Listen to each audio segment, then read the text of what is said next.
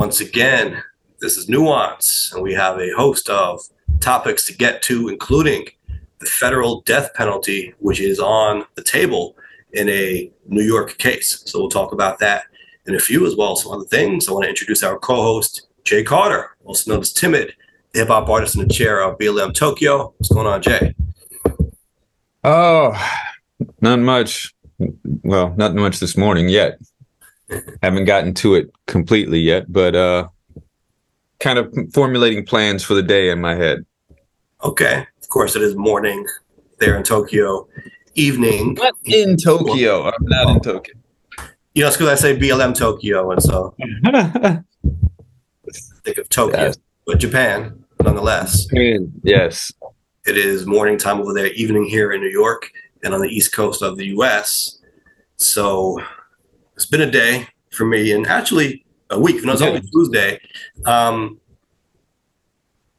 Thinking of what needs to get done this week. It's kind of a busy week, not overly busy, but I do have a hearing this week to prepare for, and I got some events and things going on, some work stuff happening, and I'm looking forward to getting to the other side of the week. It is my birthday weekend, actually, so that's pretty cool, but I'm not even thinking about my birthday now because I'm thinking about what needs to get done this week, right? There is some music stuff. I'm trying to finish the mixes of these songs, and it isn't a whole lot of work that needs to get done, but I can't focus on that now because I've got this other stuff, and that's something that makes it hard to juggle different things. It isn't always about the time needed on each one. It's about being in that space mentally, if that makes sense. If I'm thinking about these pieces that I'm working on, I have a hard time devoting any energy into a creative endeavor outside of that. And so for the music, I'm thinking, man, I wish I had a whole week devoted to just that. Even if it's not going to take the whole week, I don't want to be distracted with other things. You know what I mean? If I have a hearing to do and I have to put a witness on a stand this week, I'm thinking about that. I'm thinking about my questions, my examination, the cross-examination, right? Even if it's not occupying all my time, it's my mental energy that's taking up. Absolutely. Absolutely. And, you know, sometimes I do music it's a creative outlet, right? And sometimes, do you ever feel a little guilty about doing it if you've got other things that you could be doing? Like sometimes you do it because you need to, you enjoy doing it, of course, but sometimes to get out of that headspace and into something else and into something creative. But when you do that, you think, I should have been doing this other thing instead, and feel a little guilty for it.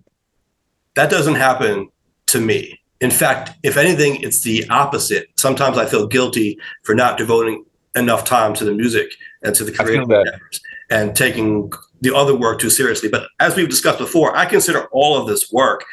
And it's just funny because, I happen to enjoy the things that I do, but that doesn't mean that I don't consider it work. I consider getting this album done my work, just as I consider these cases my work. And I consider it all part of building that brand, right? I think it all helps me in the marketplace, as we've discussed. So I don't think of it in my mind as, well, this is my job, this is a hobby. No, to me, it's all part of my professional endeavors. And I just need to make time for it. But again, it isn't only a matter of the time, it's a matter of occupying that space. It's weird. It's like if I'm in a music mode, I need to be in that music mode. I can't really be in both too much, right? If I have a lot of mental energy I need to put into finishing these mixes, for example, then that's where my head needs to be. And if I'm thinking about cases, it's going to take me out of that space, right? So it's not a matter of looking at the day and thinking, well, it's 24 hours in a day. Let's say I sleep for 8. Okay, you do the math on that. You have this number of hours left, and I can do this many hours for music, this many hours for law. You could do it that way time-wise, but it's hard for me to switch back and forth from one mode to the other. So I like to just block out maybe an entire week if possible for one or the other. But then you start to feel guilty if, let's say you promised yourself you would finish this music project. Maybe you're on an actual deadline because you're working with other people, right? And then something else comes up with the other business that takes you out of that. That's when you start to feel guilty. Yeah.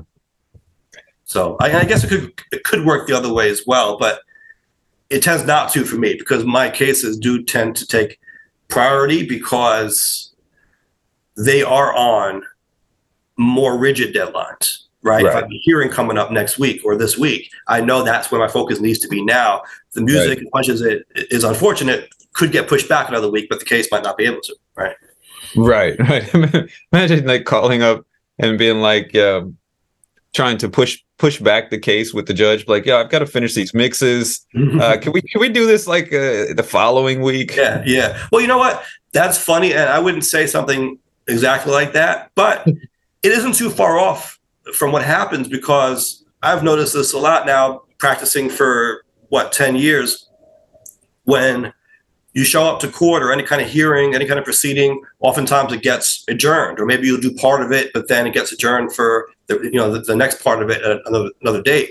And so the judge or the hearing officer or whoever will be pulling up their calendar and say, okay, counsel, turning to the attorneys, what days do you have free? When are you available? And sometimes they'll even say, the other attorney, I've never really said this, I've been more vague, I guess, but other attorneys have said, Your Honor, I'm going on vacation with my family next month. Can we push it off?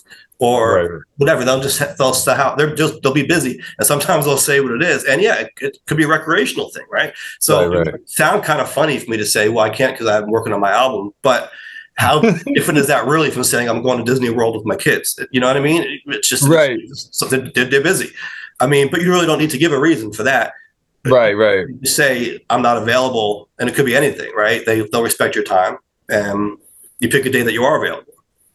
But once it's on the calendar, then at least me, I try to respect that. I don't say to myself, well, I've got this hearing coming up next week, but I want to do music, or I want to go to Disney World, and so when I get to it, I'm going to ask for the adjournment. I don't think that's a professional way to operate, right? But if the day comes up and then you have something else on the calendar already, it's fine to tell them, listen, I'm not available until this date.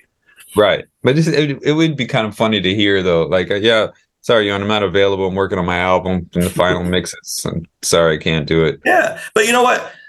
That could be viable. Let's say, for example, as I've done this year, you go out of town. I've done that. And maybe it's not even to do a show. Maybe it's going out of town to work with one of our friends in the music business, right? Someone else who does music. I'm going to Maryland for a week. All right. Look on my calendar. I won't be in New York for that week. That's perfectly valid, right? Right. Speaking of music, this week I've actually been doing something, not as far as making any new music, but there's a international music showcase coming up in Tokyo in April, and I was asked to be on the listening committee for artists that have submitted to this showcase that want to come and perform. And so I've been listening to the USA submissions and then the Asia submissions. You did just say Tokyo, right? So we're not. Yes. No. It's the event's in Tokyo, right? Yeah. So it's funny being on this side. Like, I've been on music panels before, but being on the listening session to say, okay, well, these are the ones that I rank 1, 2, 3, 4 that I think should go in the showcase, should go on there. It's interesting being on that side of it versus being on the performer side, because I'm listening to these people's submissions and I'm like, all right, yeah, this is good. The live performance is he's rapping over his vocals. Yeah, I'm not with that. Right.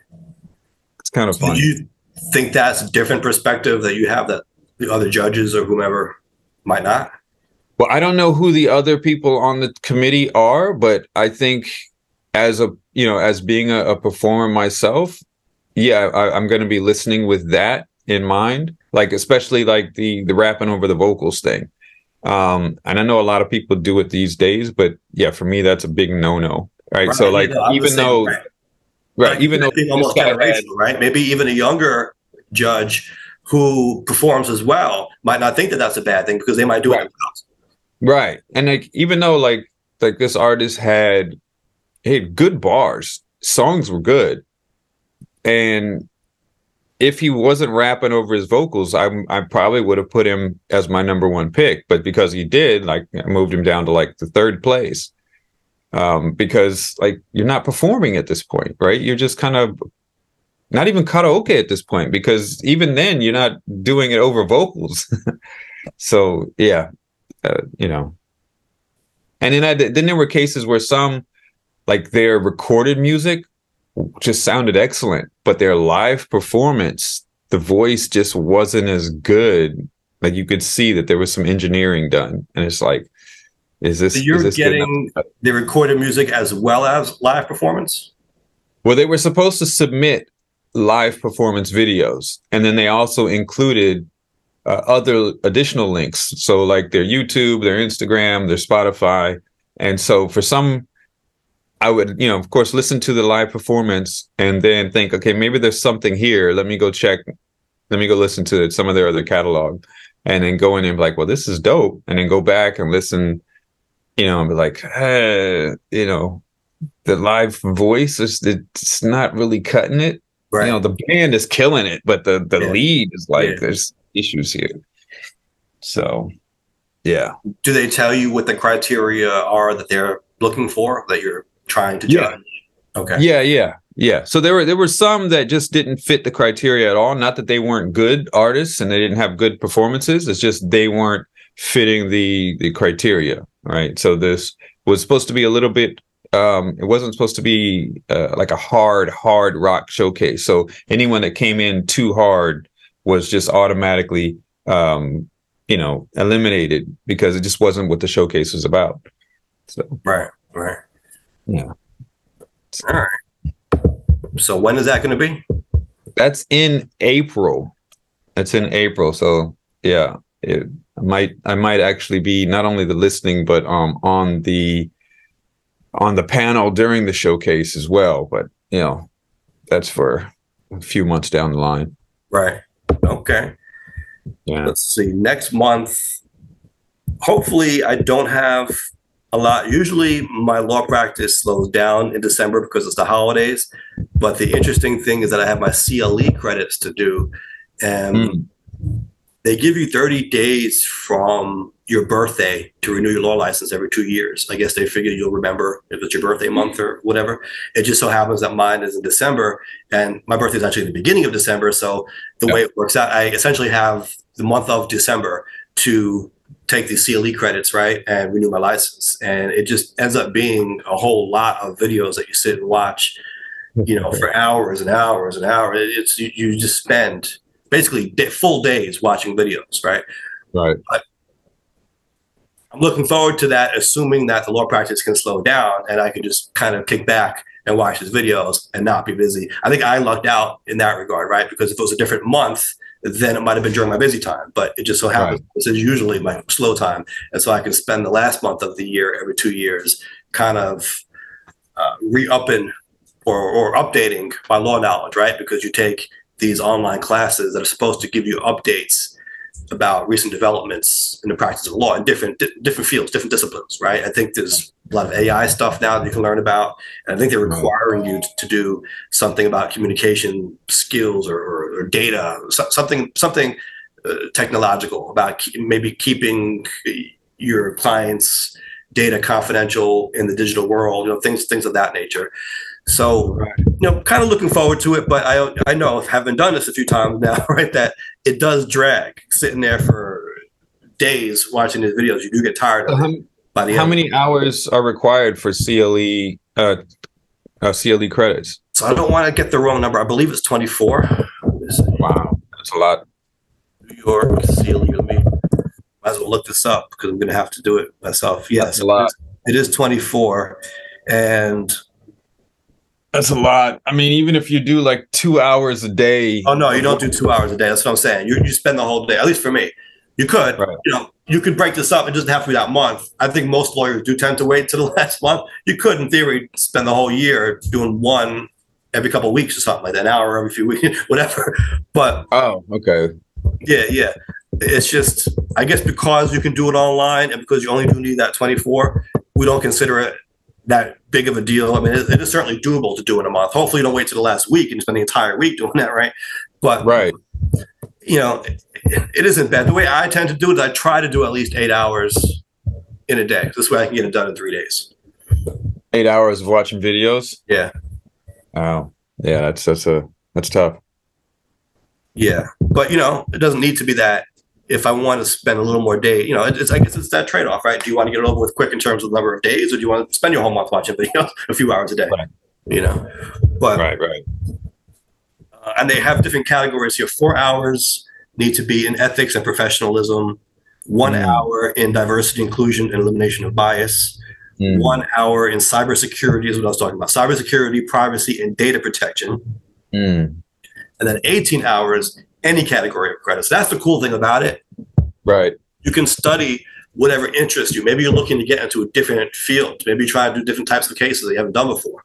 You can watch videos on them and see if you like them, learn a little bit about it, right? It's like dipping your toe in the water a little bit. That interests me. What interests me about that is you mentioned that there had to be a few hours. I don't remember the exact number, but in elimination of diversity and elimination of bias. 1 hour. 1 hour. It makes me wonder how, like, it sounds good in theory, but when we have this idea that you can have a conservative lawyer or a liberal lawyer, like, how do you have a lawyer that's biased one way and then I'll tell you this though. I can't speak for everyone, obviously, but thinking back to when I was in law school, there were conservative students in the law school class. And in fact, they even had a club called the Federalist Society. They wouldn't call it the Republican Club. There was a Democratic club. They didn't want to call it the Republican Club because they were so outnumbered, I guess, and that would maybe be taboo in a law school. So they called it the Federalist Society. That's really what it was. Right. However, if you spoke to those students, they tended to be conservative fiscally, not really socially, right? So they tended to be more, I guess, libertarian, if you wanted to think of it that way. I actually know some of them because I kept up with them on social media who were very much against Trump. I mean, and these were the presidents, people who were running the Federalist Society. They could not stand what the GOP had become, right? They were thinking maybe more along the lines of a Mitt Romney Republican or even a Ronald Reagan. I don't know. But obviously they've had their issues too. So let's not act like they're angels. But they had a more of an old school Republican mentality of we're fiscally conservative, responsible, right? But when it came to issues like gay marriage at the time, they really didn't care. They weren't ardently against that. So in my experience, the ones that I saw in law school tended to be pretty open-minded when it came to social issues. I wouldn't describe them as bigots. They just were pretty fiscally conservative. Yeah, but we know that there are several out there who are, though. You know, yeah, they exist. They do exist. Oh yeah, definitely, it definitely exists. I mean, you know, what's the guy Blum? He's the one that went after affirmative action. He's clearly a bigot. I'm sure we could probably put Rudy Giuliani in there as well, and all that he's worked with. Right. It's like, are you actually listening in this diversity and inclusion elimination of bias credit class? Yeah. Well, is it good, therefore, to have that? Maybe it should be more than just the 1 hour. Right. You need 12 hours of this credit. This year, we're going to eliminate. Imagine it's kind of like when you go to, if you're a Catholic, you go to confessional and the priest tells you how many prayers to say or whatever. Imagine some kind of board or panel that looked at that lawyer's history and said, you know what, you actually need 12 to remedy your bigotry. You need to take a lot more than everyone else. Right. You know, those 18 hours of free credits? No. This is all that you're dedicated to now. Give me 2 Hail Marys and 18 elimination of biases. Yeah. That would be it. Imagine that though, if there was a board that had to assess every lawyer's performance over the year to decide what credits they needed. Imagine that. Yeah. This is your curriculum. Yeah. This is what you have to work on from what you've been doing over the years. Yeah. It's kind of like being on a naughty or nice list, right? Right. Like, oh, I got all these general credits, and your friend opens up like, oh man, I got to take all this. Yeah. Well, it's the guy who used ChatGPT and submitted that as like, no, your whole curriculum now is security, privacy. Yeah. You're taking 22 hours of AI. Yeah. So it's, it's crazy. It's crazy. Now, there are no tests for this. Some people ask me that. Is there a test at the end of it? Right. It's just learning. Just make sure you're keeping abreast of things. Yeah. The only thing that they do is when you're watching the video, every once in a while, they'll stop the video and they'll say, are you still here? And you have 45 seconds or a minute, whatever it is, to say yes, to click yes. So It's a very low bar. You could be taking like Netflix. with you. anywhere, just clicking yes when the video stops. It's not really testing anything, but at least it's that, right? So you can't just have the laptop running and go for a jog or something. Right. Yeah. It's like Netflix. Are you still watching? Yeah, exactly. Are you still watching? But if you don't answer in time, it just restarts the video from the beginning. Right. So that would be an interesting platform. I don't know if there is one out there. It's just nothing but CLE videos, and then no, yeah. So I actually, you know, what's funny? They structured this in a very clever way, because I believe when you buy your credits on the site, you always have a few credits remaining at the end, because this way, when you go to take your CLE credits next time, you say to yourself, well, I can go to a different company, but why waste the credits? I already have leftover credits from this other company. And then you pay for the additional credits that you need, and you're basically using this company forever. But it's a good company. So I do use it, and I think many lawyers do as well. They do. And they structure it in such a way where you'll meet your requirements. Right. That's what's up. So, yeah, that's what's up. All right. Well, let's get to these topics, I guess. Get to it. Speaking of requirements, right? This is a big one that I think New York drivers need to know about, because during the pandemic, when DMV offices were largely closed, right, and they're trying to limit crowds, of course, they enacted a rule where you could renew your driver's license by temporarily self-certifying your vision test requirement, right? However, you were still required to eventually submit the tests. And so now we're looking at 51,000 drivers statewide who are potentially affected by this, because they're going to have to submit their vision test. In other words, they're going to have to actually go to the DMV and take their test, or submit a test report form from an approved location. This applies to everyone who renewed their license between March 1st, 2020 and August 31st, 2021. So it just depends on when your license expired and when you renewed it, right? When you had to renew it.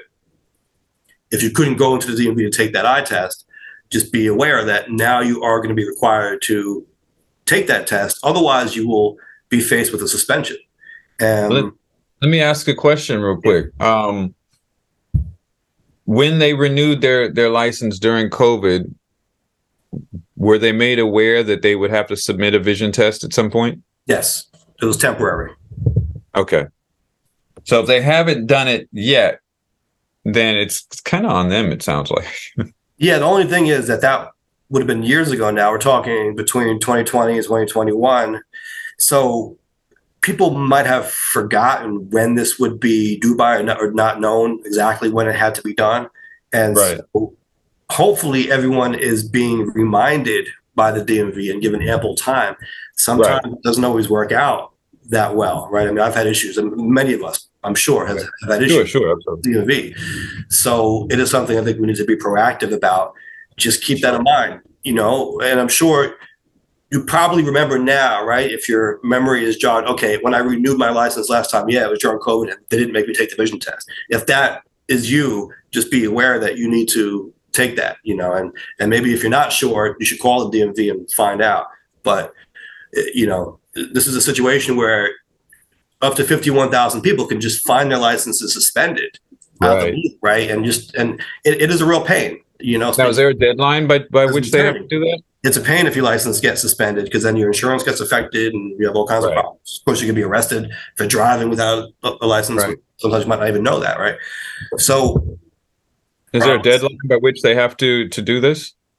Yeah, I think I had it here. Friday. This Friday? Yeah.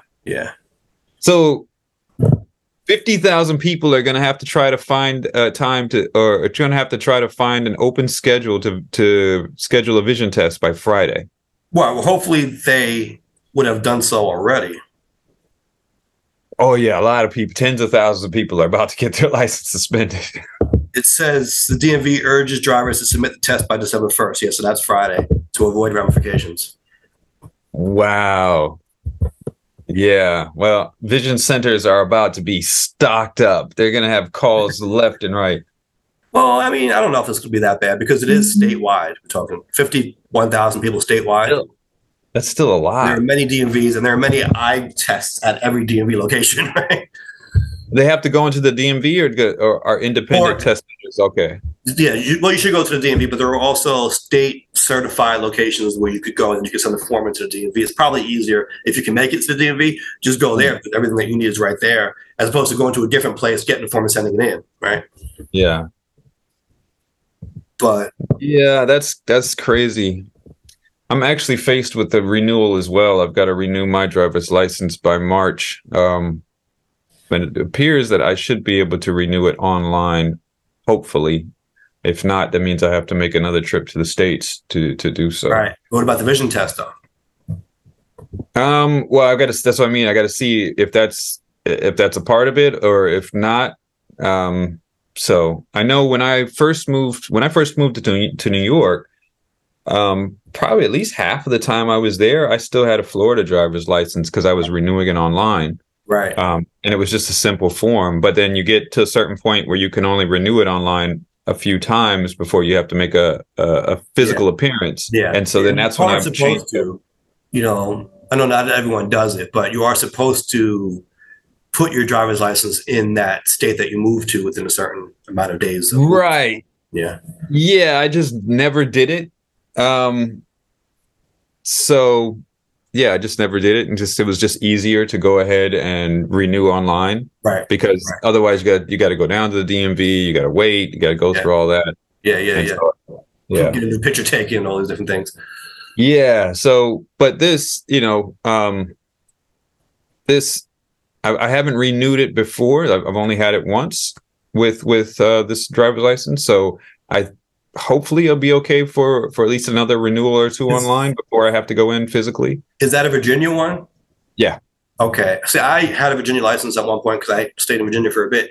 And I found their DMV to be much easier and quicker than the New York DMV in general. In New York, they require all kinds of forms and IDs and proofs and acts of Congress, right, to get anything done. In Virginia, I just went in there 15 minutes later, I walked out with licenses. I recall it wasn't bad at all. I don't recall having an issue in New York though. It doesn't. I don't recall it being an issue, a pain. Like just kind of got lucky, maybe. And I know, I've done many things with the New York DMV. It's not always bad, but usually it results in at least a few trips. You think you're gonna go there and be in and out, and then you get to the counter and they tell you you needed something else that you didn't have, or what you have is not good enough somehow, or they just changed a rule, or something that you weren't expecting came up. Right? You always go there thinking that okay, this time I got all my ducks in a row. I'm bulletproof this time, and then you get to the counter. Oh no, you needed this. Like and I just expect now. It's like so now. PTSD. So now, I expect at least 2 or 3 trips to the DMV for anything. So now take that experience and multiply that by 50,000 people that have to do it by December 1st. Right. And you're going to have like some serious gridlock at the DMVs across the state.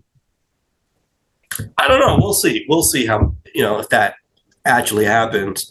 Like I said, I don't know if these 51,000 drivers didn't already take their eye test, because this article says it could affect 51,000 drivers, but I don't know if they're saying 51,000 drivers renewed in that period, or if there are 51,000 drivers who still, as of this article, had not taken the vision test. Right? Yeah, it's possible that many of them already kind of done.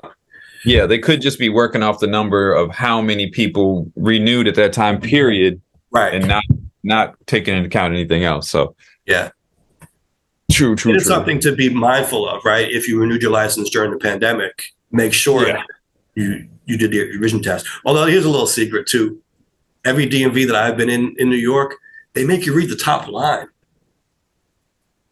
when you take the eye test, right? Okay. It's a big eye chart, and it's got, I don't know how many lines, 7 different lines. It goes from the big letters to the small letters on the bottom. They never make you read the small letters. So, well, if you can't, don't they take you systematically down? You first just start with the top one, or if they look at what they're. So I can only speak to my experience. Every time I've been in the DMV and taken the eye test, they've said to me, read the first line. That's it? Yeah, that's it. There's always the top line with the biggest letters. And That's yeah. so, Someone's not doing their job. yeah, yeah. Yeah. Well, I don't know, but they all say that though. Are they not doing their job, or is that what they told to say? Yeah, I mean, they're supposed to. You read the okay. You can say read the top line, but I Yeah. mean, or they'll look at your record and be like, okay, this is what your vision was. Okay, so we'll start there. Read that line, and then if you can read that line, then they'll say, okay, read the line below that. If you can't read that, then say, all right, well, this is your vision is still here. Is that why they tell me to read the top line? Because I haven't had problems with my vision before? No, they should be for you. If you haven't had any vision problems or restrictions on there, they should try to go down as far as you can go. But they're not an eye Read the doctor. top line, no problem. All right, try the third line. Okay, no problem. Try the fifth line. No. Yeah, but that's what an eye doctor was saying, not the person giving you your vision test at the DMV.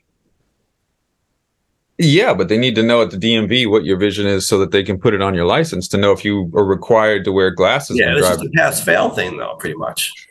Not really. Like, because it needs they need to know if you need to wear glasses when driving. Right. Yeah. Right. But when they tell you to read that top line, if you can read it, they just say, okay, pass, and then that's it. Yeah, that's a weak requirement. Listen, this is only my experience. Anyone out there listening in the chat, let me know. Has that been your experience in New York or elsewhere? For me, that has been my experience. I always thought that was kind of funny that they had this big eye chart, but they're always like, read that top big line. That's very, to me, obvious what it says.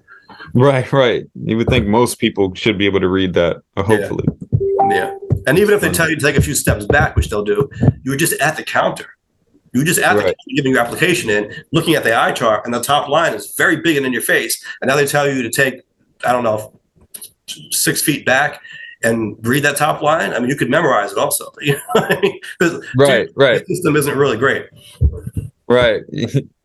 So when you walk in, like walk in past the chart, take note of it, and then memorize a few lines. I'm not saying that though, because that might lead to more accidents, right? If people are all just cheating on their eye test, let's try to get accurate results here. I'm saying maybe the system needs to be reformed so that we can get better results. Right. Absolutely. All right. Well, speaking of reform, we've got the death penalty on the table for the Buffalo mass shooter. Now, for those who don't know, in New York State, we no longer have the death penalty at the state level. And I can talk about the constitutionality or lack thereof of New York's capital punishment system, why that was taken off the table. But at the federal level, it still is an option with some caveats, right? So the last time there was a federal execution in the US was in 2021. Looks like January 16th, Dustin Higgs was executed. Right. Now, this date is very significant. January 16th, 2021. So that's only a few days prior to Trump leaving office, right? Since Biden has been president, there has not been an execution at the federal level in the US. Trump, I believe, executed, is it 13 or 17? I had that up here while he was president.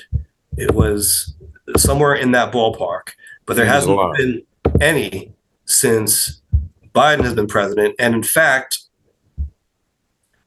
the Department of Justice back in July of 2021, or to be accurate, June 30th of 2021, issued a review of Trump death penalty regulations and, in fact, paused federal executions. However, the prosecutors are still allowed to pursue capital cases.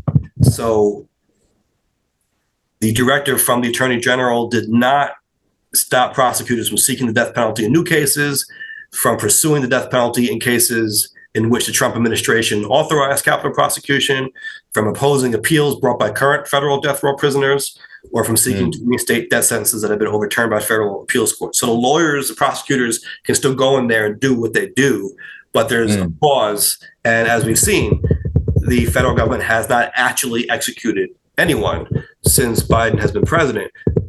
It is up to the Justice Department, right, the Attorney General, to make those calls and those recommendations in court. Doesn't necessarily mean executions will go through, but as far as them being prosecuted and them being recommended for the death penalty, that is still a possibility, right? The Department of Justice can still pursue that.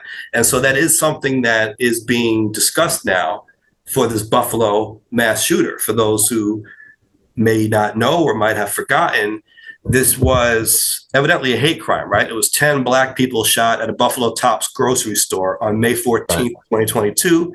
The individual is facing life in prison. In fact, he's serving already life in prison after pleading guilty to the New York State charges. Right. That shooting. And so now the question is, of the 27 federal counts that he's now facing, including hate crimes, will the death penalty be sought by prosecutors? And so it raises, I think, an interesting question of whether we believe that the death penalty should be enforced at any level for anything, even something as heinous as this. Right. And I think it's a question that we've wrestled with for, since the country's been around, right? At some point it was kind of common, but with hangings and whatnot, as justice, but then it did change. I'm sorry? Firing squads, all of that things. I believe, didn't Trump want to bring back firing squad, or someone in his administration want to bring back? Yeah. Huh? I wouldn't doubt that. There was someone who wanted to bring back, maybe it was during his presidency, someone in one of the states wanted to bring it back, or someone in his administration. It was on the table. Prisoner to be executed at the federal level was killed via lethal injection. Yeah, I think that's the most common, the commonplace. I believe that's how Timothy McVeigh was killed as well, the Oklahoma City bomber. Right. Here we go. This was in March this year. Idaho lawmakers passed a bill this week seeking to add the state to the list of authorized firing squads, which currently includes Mississippi, Utah, Oklahoma, and South Carolina. So Idaho wants to get in on that action? They want to get in on that action. But are they actually using firing squads, or is it just technically still possible but not done anymore? That I don't know if they're actually doing it, but it's people are looking for alternatives to lethal injections after pharmaceutical companies barred the use of their drugs. Yeah, see, I was just going to say, it's funny, not funny, weird. Lethal injections to me sound like cruel and unusual punishment, but firing squad sounds even worse to me. Yeah, even some Supreme Court justices, according to this article, view firing squads as less cruel than lethal injections, even though the violence with the bullets and all of that.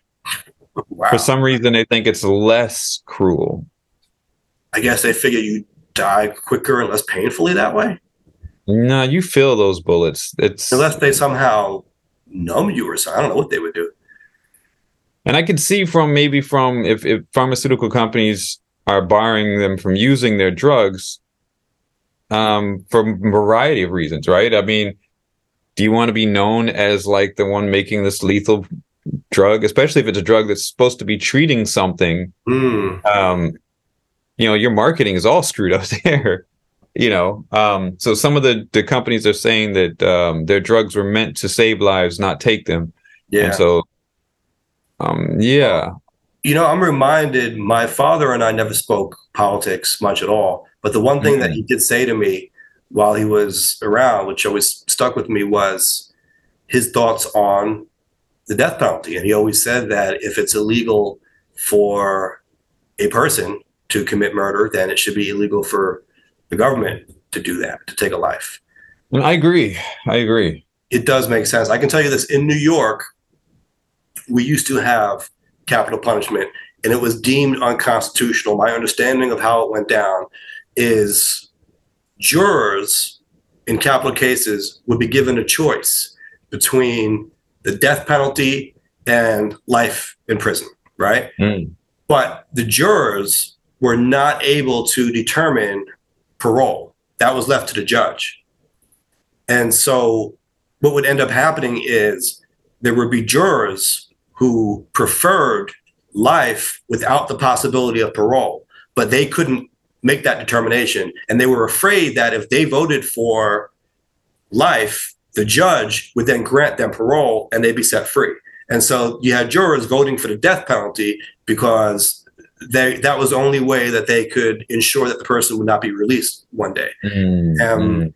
That was deemed unconstitutional because these jurors were voting to send people to their death when they would have preferred them to be locked up in prison for life. Right. Yeah. I mean, I'm not with the death penalty. I think we should take it off the table. Even for something as heinous as this, you're talking about a mass murder here, hate crimes, right? Killing people because they're Black. Yeah. Even in that instance. So not one. I tend to agree with you. And then, if you look at the cost also, look at it from a financial perspective, it always costs the government more money to keep them on death row. Right. As to keep them in prison for life. And some people don't understand that. And of course you have people who just are thirsty for that punishment, right? And they'll say, well, just kill them immediately. But the justice system doesn't work that way. There are appeals that go on for years and years and years. And I mean, you're talking about something as serious as a person's life here. And so you can understand why that would not be made hastily, right? Why that does take time and why the justice system does take even longer than usual to play itself out in a case like that. I mean, look at Dustin Higgs, the last federal prisoner to be executed. This crime that he was convicted of took place in what, 96? 96. And he was executed in 2021. Right. So you're talking, what, 25 years later? Right. And I think, it does cost, it's pretty expensive to house one inmate. I think in certain places they were saying it was like 50, 60,000 a year for just one inmate or something like that. But at the same time, you got to also, I want to side with one, the no killing, but two, cases where innocent people have fall into this situation, and the chance of executing someone innocent is really what I'm not for. And it's happened. We've seen it happen multiple times. That's a really good point, right? Are you playing life and death with someone, right, who maybe couldn't afford the best lawyer, right, or the odds were stacked against them for whatever reason, right? Why is it that person should be sent to death, whereas the person who had the better legal defense gets to live? Right. So I'm just not for that at all. And I agree with your father on the same thing. If it, why is it, if it's illegal, why is it the government's allowed to do it as well? I'm just not for it. There's a book that I read a while back called The Death Penalty on Trial, Crisis in American Justice. And it was written by Bill Curtis. And it had some very powerful points in there. Basically, the things that we're discussing, right? But it goes into a lot more detail on it. It makes the case for why there shouldn't be any death penalty at all in the U.S. And I do agree with that. It is difficult, right? Because there are very heinous crimes that are committed. Oh, absolutely. And then there are people who will say, I can't believe you wouldn't execute someone like that. What about the case of the terrorists, right? Someone who bombs a building and kills thousands of people. Would you not, but I think if you're going to be against it, you got to be against it. You can't say, well, except for you or you, right. And it's not about being lenient on someone. It's not about being soft, I don't think. Right. I think it's about being smart, civilized, maybe in a sense, but realizing that we should be beyond that. We should be above that as a society, as a country, as a government. Right. To some, even being executed might be the easy way out. Maybe being in prison for the rest of your life is more of a punishment, right? Absolutely. But I think it's about making that smart choice. I think about the debate. Who was the candidate at that debate? Was it Dukakis? I think it was Dukakis in 1988. Am I getting that right? Where they asked his view on the death penalty because he had said that he opposed it. And they said, well, what if it was your wife? What if your wife was brutally raped and murdered? Would you still be against it? Right. And he answered, yes, I don't believe in the death penalty. I would still be against it. And a lot of people pointed to that as the moment that lost him the election because he wasn't supposed to say that. What was he supposed to say? Answered it. Well, I don't think there was an expectation that he would change his position, but maybe that he would answer it with a little bit more emotion. Maybe say, oh, of course I would want to see that person dead, but I still believe as a matter of law, something like that. I think his answer maybe a little too dry. Said, no, I'm just against death penalty. And like, well, you don't care about your wife? But it's also this gotcha game that they play. That is a gotcha thing, yeah. Where it's like, no, if this is your position, this should be your position. And you should be able to take the emotion out of it and say, no, I don't believe this should be the law, right? Right. I mean, that in that situation, he's stuck, right? Because if he would have changed it, then they would have called him a hypocrite, right? No, I don't think he would be advised to change his position. I think they wanted him to do some grandstanding or, say, I would hunt that guy down myself and wrangle his neck. But of course, that's, that kind of thing. Right. Yeah. So, well, we'll see how this plays out. Yeah. Although I'm wondering if the federal prosecutors and ultimately the attorney general will seek the death penalty in this case, given the disposition, right? Given that they paused executions, they're reviewing the Trump era capital cases. And in fact, a major part of this is the discriminatory manner in which capital cases are often pursued. That was a big part of the book that I read as well. And granted, this book isn't new. I read it many years ago, but at least at that time, they were citing statistics showing that it really came down to the race of the victim, not so much the race of the accused killer, right, or perpetrator, but the victim. And so if the victim was white, the death penalty was sought at a much higher rate than if the victim was not white, regardless of the race of the accused. You could ask anyone in the Black community that, and they would have been able to tell you that. Right.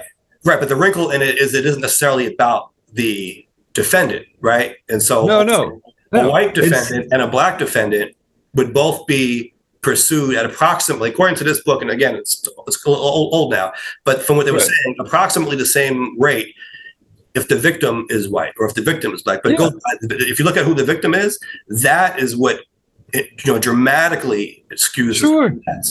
Because in America, white lives are valued more than others. I mean, it's like that's what I'm saying. Like you could have asked the same question in any Black community or any brown community, and they would have been able to give that. Been like, yeah, of course, obviously. Like, but what they might have posited that the Black defendant or the brown defendant would be more likely to receive the death penalty than the white one. They would have, yes, that as well. But if the victim is white, yeah, absolutely, they would have been able to say, they're obviously going to be given the chair. And if they're Black or brown and the victim is white, they're going to get less leniency than if the defendant is white and the victim is white. That doesn't mean that, they're not going to get it, but they'd be less likely if they're white and the victim is white. Right. And then the media also covers it differently. Absolutely. Right. The media covers it differently. When there's a white defendant, the coverage is much more centered around mental health. Yes. And absolutely. If it's a non-white defendant, it's about thugs and gangsters and criminals. And what you did in the third grade that led you to this and all of this. And Right. Yeah. And they start looking at, exactly. Oh, yeah, they have a history of smoking marijuana, something like that. Whereas the white guy might be puffing weed all day, but it never comes up. Right. So now that bias is definitely out there. So, and that's, I think an important factor to look at when evaluating whether we should have capital punishment in the first place. Absolutely. Again, you're talking about life and death here, right? And so, it's one thing to say, well, there should be reforms. We should still have capital punishment, let's say, but reform the system. All right, but in the meantime, people are dying, right? Right. As long as you're doing it. And the potential for innocent people to die is still there, which is something that we should all be concerned with. Because that's not something that you can ever undo. Absolutely. I mean, if you put someone in prison for for, you know, a number of years, and you find out they're innocent, yet they've lost those years in their life, but they are still alive. But if you execute them, it's over. There's no coming back from that. Right. And it is, to me, barbaric. It does strike me as uncivilized for the government to be killing people. I don't know. Yeah. And I'm not talking about war right now. That's a whole different discussion. I'm specifically talking about executions, you know, the criminal justice system, putting people to death. Right. Right with me. That sends the wrong message. That sends the message that basically, yeah, we sanction killing. We're down with it. And I know people like to separate it, and they like to think of it, well, but you're not killing people, you're killing criminals. But you're still killing. You're killing. And they are people, whether we like them or not, or think that they deserve good things or freedom or whatever. They're still people. And what message are we putting out with that? I think, you know, at the very least, we're sanctioning killing, right, on some level. I think that should be the poll question that we go with this week. Let's do it. So the poll question of the week is, are there any crimes for which you believe the death penalty is the appropriate punishment? Yeah. We'll see what people have to say about that. Yeah. I imagine we're going to get some mixed reactions. Most likely, yeah. And, you know, like as we do. And that's good. This is why this is called Nuance. We want to hear all different points of view. Right. This topic, I do hear a lot of people say, well, just kill them. Like, you know, as soon as you find out that they're guilty, kill them. Don't even let them appeal. Don't even put them for a period of time. Don't wait 25 years. Don't wait 10 years. Don't wait 1 year. No, just kill them. But I don't think that can be the answer. I don't think that's a sensible solution, because we do have due process. And yeah, okay, they were convicted. People still have a right to appeal. And again, this is life and death we're talking about here. Right. It often does go wrong. So it isn't a matter of, well, they were convicted, so we know for a fact that they committed murder. You know, no, you might not. They might have been convicted falsely. So, so there's that. And then there's also the idea of, okay, even if they were guilty, do we believe that this is something that the state should be, or the federal government should be involving itself in? You know? Absolutely. So, yeah, let's see what people say on that one. Yeah, it's always interesting to hear what how people respond to the polls that we put out there. And with that in mind, we can go into last week's poll. Yes. And so last week's poll, we talked about the budget cuts that are coming to New York City, where Mayor Adams has said that there's going to be a 5% reduction basically across the board, with a few exceptions. And so the poll question was, are you personally concerned that the proposed budget cuts in New York City will affect your day-to-day life in a negative way? Now, the poll, for some reason, on this page didn't show up. So we don't have the exact poll numbers, but we did get a number of comments talking about this. Maybe that was due to the budget cuts. Yeah, right. The poll budget was cut. Yeah. And so most of the comments that I'm seeing more were aimed at Adams himself. So saying that, you know, Adams seems to be more of a Democrat in name only. So now, you know, are people specifying why they're making that claim? Well, in this one, he didn't specify. He just hoped that the campaign finance scandal would take him down. But I did ask him, you know, if this is a question, what do you propose? How do you propose he deals with this cost of the immigration, the migrant crisis? And so the response there was that more federal aid, of course, would be helpful. And though naturally Republicans in Congress would sabotage that because it hurts blue states trying to be humane, but taxing the rich is always a good choice.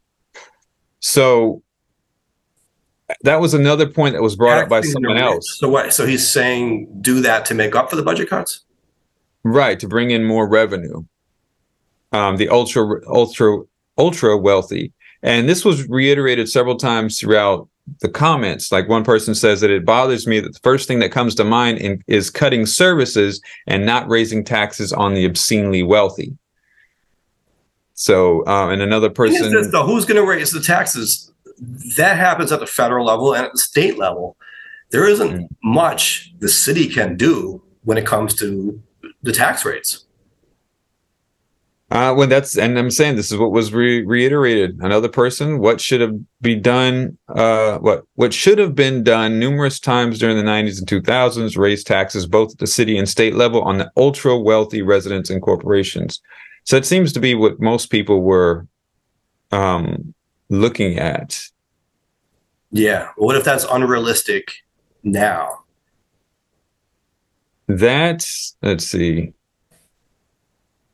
They don't have any answers on that. Again, this was more. Now, one person did mention that, I guess in some ways they tried to create more revenue generating programs. Like they mentioned the congestion pricing, and this person apparently voted for and supported the congestion pricing. This person, the commenter on the poll? One of the commenters on the poll. But they're saying that even though that's out there and they supported that, asking city council to raise taxes would be a tough sell. The city council doesn't really raise taxes. That happens at the state level and at the federal. Yeah. There's a very limited area in which the city can do that. All right. And what he commented on LinkedIn here, saying, I guess this rules out cultural vanity projects. So I'm not sure exactly what that refers to. It seems to be some kind of inside comment that they're making that I'm missing, I think. Is there something that the mayor proposed? A cultural vanity project? Cultural vanity project. What would that? Yeah, I don't know. Now, this person did say that he noted that he doesn't think the knee-jerk raise their taxes is viable, but also the current situation isn't as severe as it has been in years past. So some people have brought that up, that were pushing back on these cuts, saying that he's overblowing the situation. Right. Some people will think that, but then I have to ask, what is their source? Are they just saying that because it's their opinion? Do they have numbers to back that up? Right. There are certainly people out there who will say that he is trying to make it bigger than it is to sound the alarm on this for whatever reason that he thinks suits his agenda. But the numbers, if that's the case, show us. Right. Yeah. And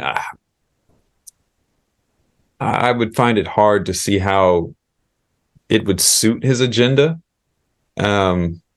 Unless he thinks he can get more help from the state or from the federal government by saying that New York needs to cut everything. Yeah, I don't know. That'll get the city council more on board if they see that they're losing garbage pickups in their districts and their constituents are complaining to them. I don't know. But apparently, that was where people were saying.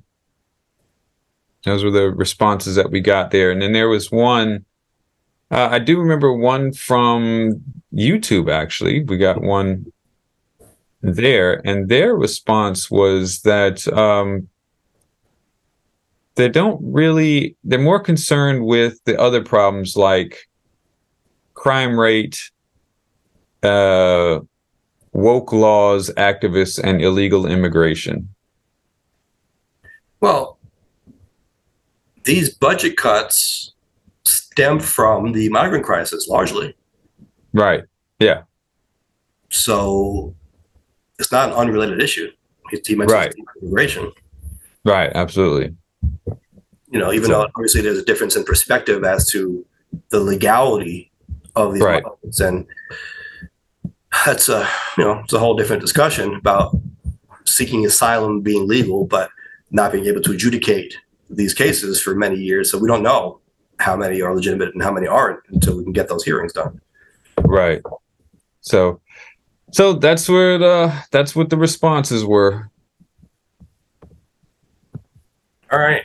Well, I think we need better solutions than raise the taxes on the rich, especially if that's beyond the purview of what the city council can really do. And listen, I agree that everyone should be paying their fair share, including the wealthiest among us, certainly. But that's the cop-out answer to me. That doesn't answer the question, and it's not really plausible. And it's not something that could be implemented right away.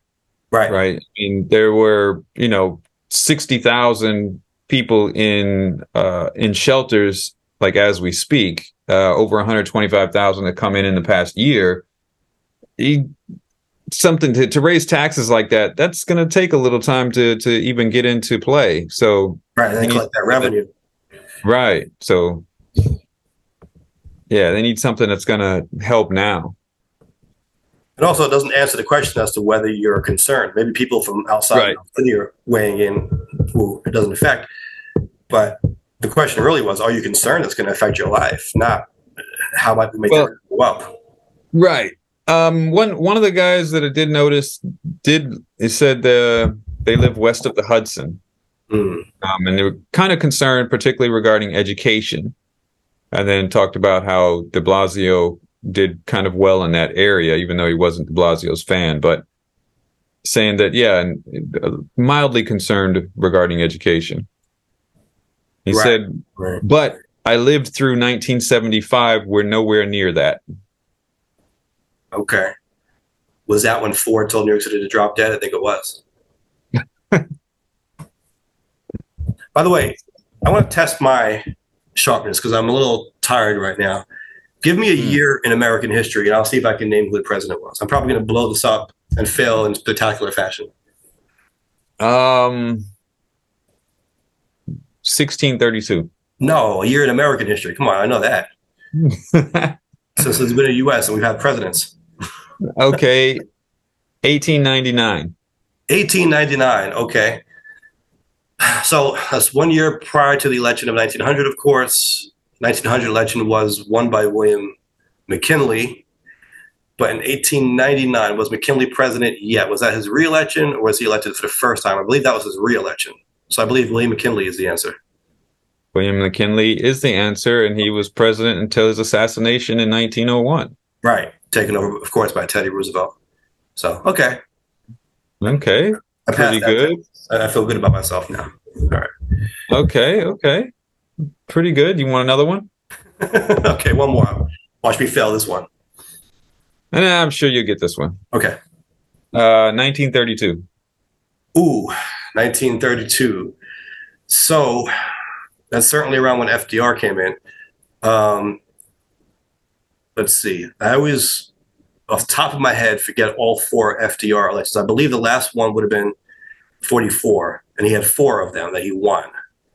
So 44, 40, 36, and 32. Okay. And what year did you say? 19 what? 1932. Oh, you said 32. Yeah. So FDR won that election, but he wasn't president yet. If I'm doing this correct, it would have been Herbert Hoover. There you go. That was kind of a trick. That would have been a trick because, he won in 32, but he wouldn't have taken office until 33. Right. And according to this, he was the first Democrat in 80 years to win by a majority vote. Yeah, because that was the post-Civil War era where Republicans were very popular for a long time. Right. So, yeah. All right. Cool. On the game. Well, I think with that, we can come down to the bottom line. All right. And so, Mike Scala, presidential history guy, what is the bottom line? See, I'm tempted to say now, coming out of that little segment, know your history, lest we be doomed to repeat the mistakes of our past. And I guess one might ask the question, how does that apply to the other topics we discussed? I'm not sure how that relates to New York drivers possibly facing suspensions, but I think it is important to learn and study these things because history does tend to be cyclical, Certainly you could see something like that coming up in the context of capital punishment and perhaps even the migrant crisis, budget cuts. I mean, there's an example. Someone mentioned 1975, right? So if we can lean back into our history and see what happened there, what the response was, what came from that, that could guide us in the future. Maybe it's a signal that we should be doing some of the same things again if they worked. Maybe it's also a signal that what we did last time didn't work. And if we repeat it, well, we can expect the same results. But let's not do that, right? If you know your history, I think you're less likely to make the same mistakes in the future. Well said, and it's absolutely true. And we should be doing that. I agree. It reminds me actually of a bar from a verse that I had done. And it said, if we teach history in order to learn from the past, then it seems in the present we're presenting the wrong class. So I think that sounded appropriate for that. So if you are interested in these types of discussions, as well you should be, you should check us out on YouTube at Nuance Show, Instagram as well. And then, of course, podcasts, Apple Podcasts, Spotify, Amazon, all of those places where podcasts are. Come in, leave a comment, take a listen, contradict us, yell at us, agree with us, do all of those things. Just get in on the discussion. Yes, absolutely. And we are approaching, at some point, 100,000 views total on YouTube, right? So that's pretty cool. We should be very close. We should be very close. I would predict within the next week or two, I would imagine. Oh, wow. Okay. So we do need to I'm being optimistic. Followers. That would be great. So keep those views coming. What do they say nowadays? Mash that subscribe button and whatever. Right. So as always, thank you for tuning in. We've got work to do, and we'll catch you next time.